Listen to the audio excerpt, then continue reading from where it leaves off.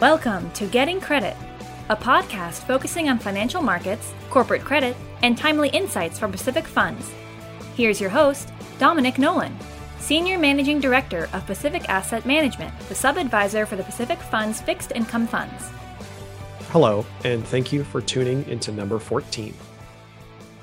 In this episode, we're going to review market action in February and provide some quick thoughts on the Federal Reserve, stimulus, really interesting consumer behavior, and how I think about it as it relates to credit. And we will do this in about 15 minutes and on a monthly basis. Let's begin with a little recap of market action in February. And I'll start with the domestic equity side. S&P 500 was up a little less than 3% and is up a couple percent for the year. To me, the real notable element here, observation, is the Russell 1000 growth, which comprises mostly of the large tech companies, versus the Russell 2000 value, which is at the other end, smaller traditional businesses. The smaller traditional businesses have been outperforming now for 3 to 6 months. So for the month, large tech was flat. The Russell 2000 value was up over 9%. And year to date, 2021, large tech is down. Russell 2000 value is up over 15%. And this really flipped around November, which coincides with a lot of the vaccine news. And I think it's just part of the reopening trade. On the international front, we are seeing a little more pickup in emerging markets versus developed equities for the year. Emerging market equity is up just shy of 4. Developed internationals up a little over 1, really in line with the S&P. Now let's get to the fixed income front. This is where the story kind of gets more interesting. The aggregate index, which is the broad-based fixed income market, was down 1.5% in February. And for the year, down 2%. That's a pretty big move for investment grade bonds.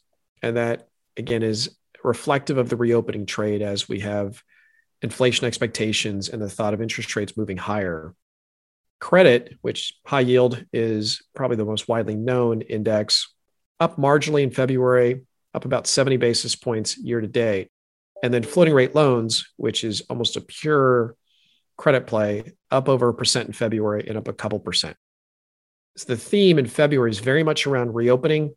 Interest rates begin moving up. Credit is good as the expectations that companies will do better, and traditional businesses are outperforming big tech. I now want to touch on the Federal Reserve, which to me anchors this massive global liquidity. You think about last year, the stimulus packages, we have put $4 to $5 trillion into the system, and the Federal Reserve balance sheet took down $3.5 trillion of that. And when you have that money going into the system, the expectation is with the economy opening up, you're going to start to see rates move up. And that's largely what's been happening in February. Now the market turns its focus and, okay, well, what are you going to do now? The reality is the Fed is thinking long term. I would expect them to stick to the script. They have indicated that quantitative easing is going to remain through the rest of this year. And also keep in mind that we still have 8 to 10 million people that are more unemployed today than we did a year ago. So while the market is expecting the Fed to do something, I think the Fed is very much in a, let's wait and see how all this plays out. They have said that they want to keep the short end of the curve close to zero. So to me, if everything goes well, you start to see economic growth, inflation picks up, I would expect the narrative of the Fed to begin changing next year to set up a potential tightening in 2023. And that is based on, obviously, information today.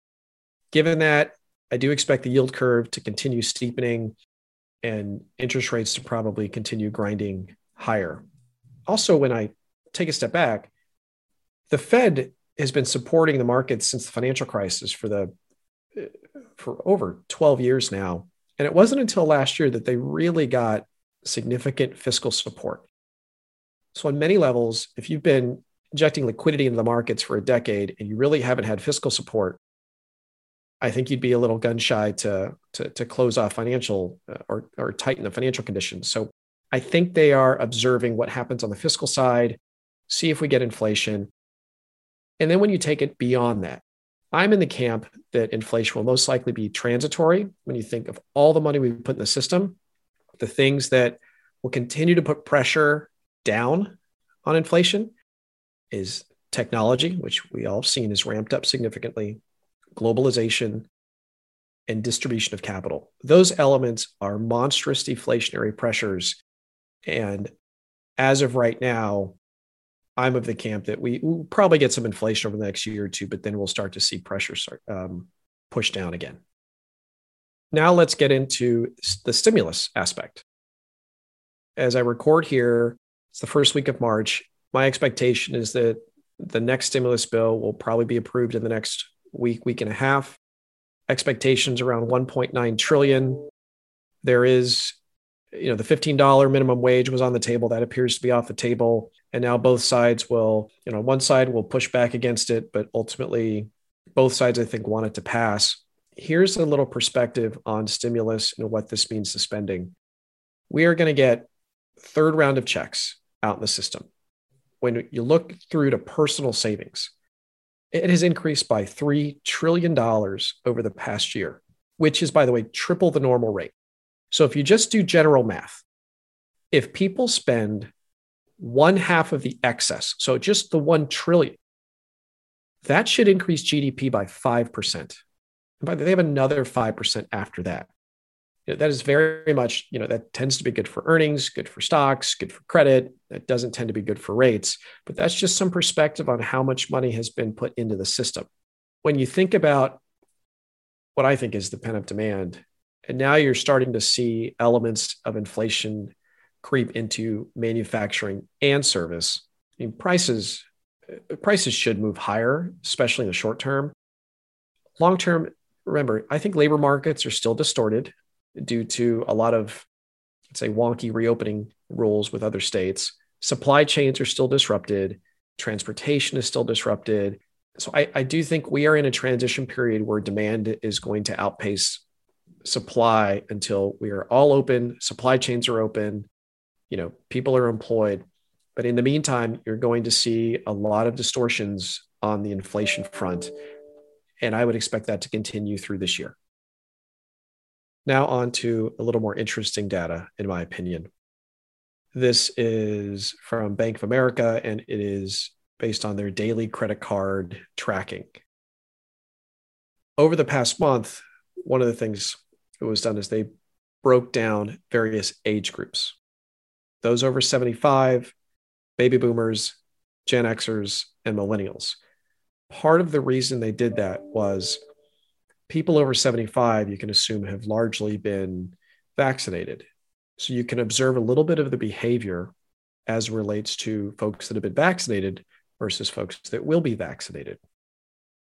When we look through to things or behaviors of folks in that age group, what they found is, as it relates to travel, people over 75 and relative to September of 2020, so it's roughly 6 months, people over 75 have spent 4 times the amount on booking travel, whereas baby boomers and Gen Xers, 2 times, and millennials up 50%. Huge spike in January and February in people over 75 booking travel. Conversely, lodging, restaurants, and shopping, all the ages are about in line. So one of the conclusions is that the older generation, as soon as they were vaccinated, they're traveling, but most likely to see family and friends, not necessarily vacationing or shopping yet. I found that a very, very fascinating telltale on a demographic. When we look through to various sectors below the surface, and that I'll use a 4-month spend trend. Airlines are improving. So 4 months ago, airline business was down 75% year over year, now down about 50%. Entertainment's about the same, down about 2/3 year over year. What we are seeing, though, is lodging is improving. So lodging 4 months ago was down 40% year over year, now down 20%. What has improved too is gas. Gas spend 4 months ago was off 15%. Now it's positive.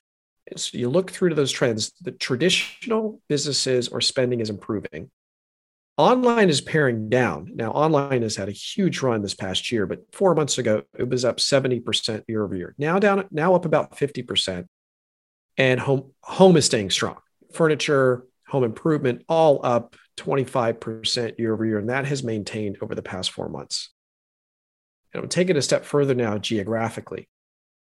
Look through to consumer spend across 48 states are up, 2 states are down, Washington and Oregon. And when you look through to cities that are the weakest, Seattle, Portland, San Francisco are the weakest year over year.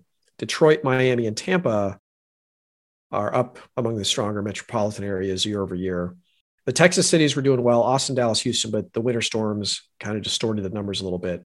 But you are seeing behaviors come through in consumer spending across regions, across sectors, now across demographics, I think because of the vaccine rollout. So to sum all this up, how do I think about this as it relates to the bond market? Well, when you think about the economy ramping up, corporate earnings are expected to be strong. Quantitative easing from the central bank is expected to continue this year. Major economies are seeing cases drop down, vaccines are ramping up, and another stimulus package is coming. All those things are very good for companies, credit, and equities. The areas that are more uncertain and would warrant an evaluation of how defensive you want to be is around interest rates, which we are seeing a little bit of that, and valuation. When you look through to those things I just mentioned, on the valuation front, traditional businesses have been outperforming. Meanwhile, those high growth businesses that performed well a year ago, they've been weak. And on the fixed income side, instruments that were more rate sensitive have been weakening. Meanwhile, things that are more credit sensitive and less rate sensitive seem to be outperforming. So that theme, I would expect, as long as this uncertainty around how much inflation we were going to get and these distortions, I would expect that theme to continue in the near term. And for those that have stayed this far, why did the Grizzly get a D- in his hibernation class? Because he did the bare minimum. Thank you and stay tuned. All investing involves risk, including the possible loss of the principal amount invested. The views in this commentary are as of March 5th, 2021, and are presented for informational purposes only. These views should not be construed as investment advice, an endorsement of any security, mutual fund, sector, or index, or to predict performance of any investment. The opinions expressed herein are subject to change without notice, as market and other conditions warrant. Any performance data quoted represents past performance, which does not guarantee future results. Any forward-looking statements are not guaranteed. All material is compiled from sources believed to be reliable, but accuracy cannot be guaranteed. Sector names in this commentary are provided by the fund's portfolio managers and could be different if provided by a third party. Pacific funds are distributed by Pacific Select Distributors, LLC, member FINRA and SIPC, a subsidiary of Pacific Life Insurance Company, Newport Beach, California, and are available through licensed third parties. Pacific Funds refers to Pacific Funds Series Trust. Investors should consider a fund's investment goal, risks, charges, and expenses carefully before investing. The prospectus and/or the applicable summary prospectus contain this and other information about the fund and are available from pacificfunds.com. The prospectus and/or summary prospectus should be read carefully before investing. Index performance is not indicative of fund performance. Fund performance current to the most recent quarter and month end can be obtained by visiting pacificfunds.com. 1 basis point is equal to 0.01%. The Bloomberg Barclays U.S. Aggregate Bond Index is composed of investment-grade U.S. government bonds, investment-grade corporate bonds, mortgage pass-through securities, and asset-backed securities, and is commonly used to track the performance of U.S. investment-grade bonds. The Bloomberg Barclays U.S. High-Yield 2% Issuer Cap Bond Index measures the performance of high-yield bonds with a 2% maximum allocation to any one issuer. The Russell 1000 Growth Index measures the performance of the large-cap growth segment of the U.S. equity universe. It includes those Russell 1000 companies with higher price-to-value ratios and higher forecasted growth values. The Russell 2000 Value Index measures the performance of the large-cap value segment of the U.S. equity universe. It includes those Russell 1000 companies with lower price-to-book ratios and lower expected growth values. The S&P 500 Index is a market capitalization weighted index of 500 widely held stocks, often used as a proxy for the U.S. stock market.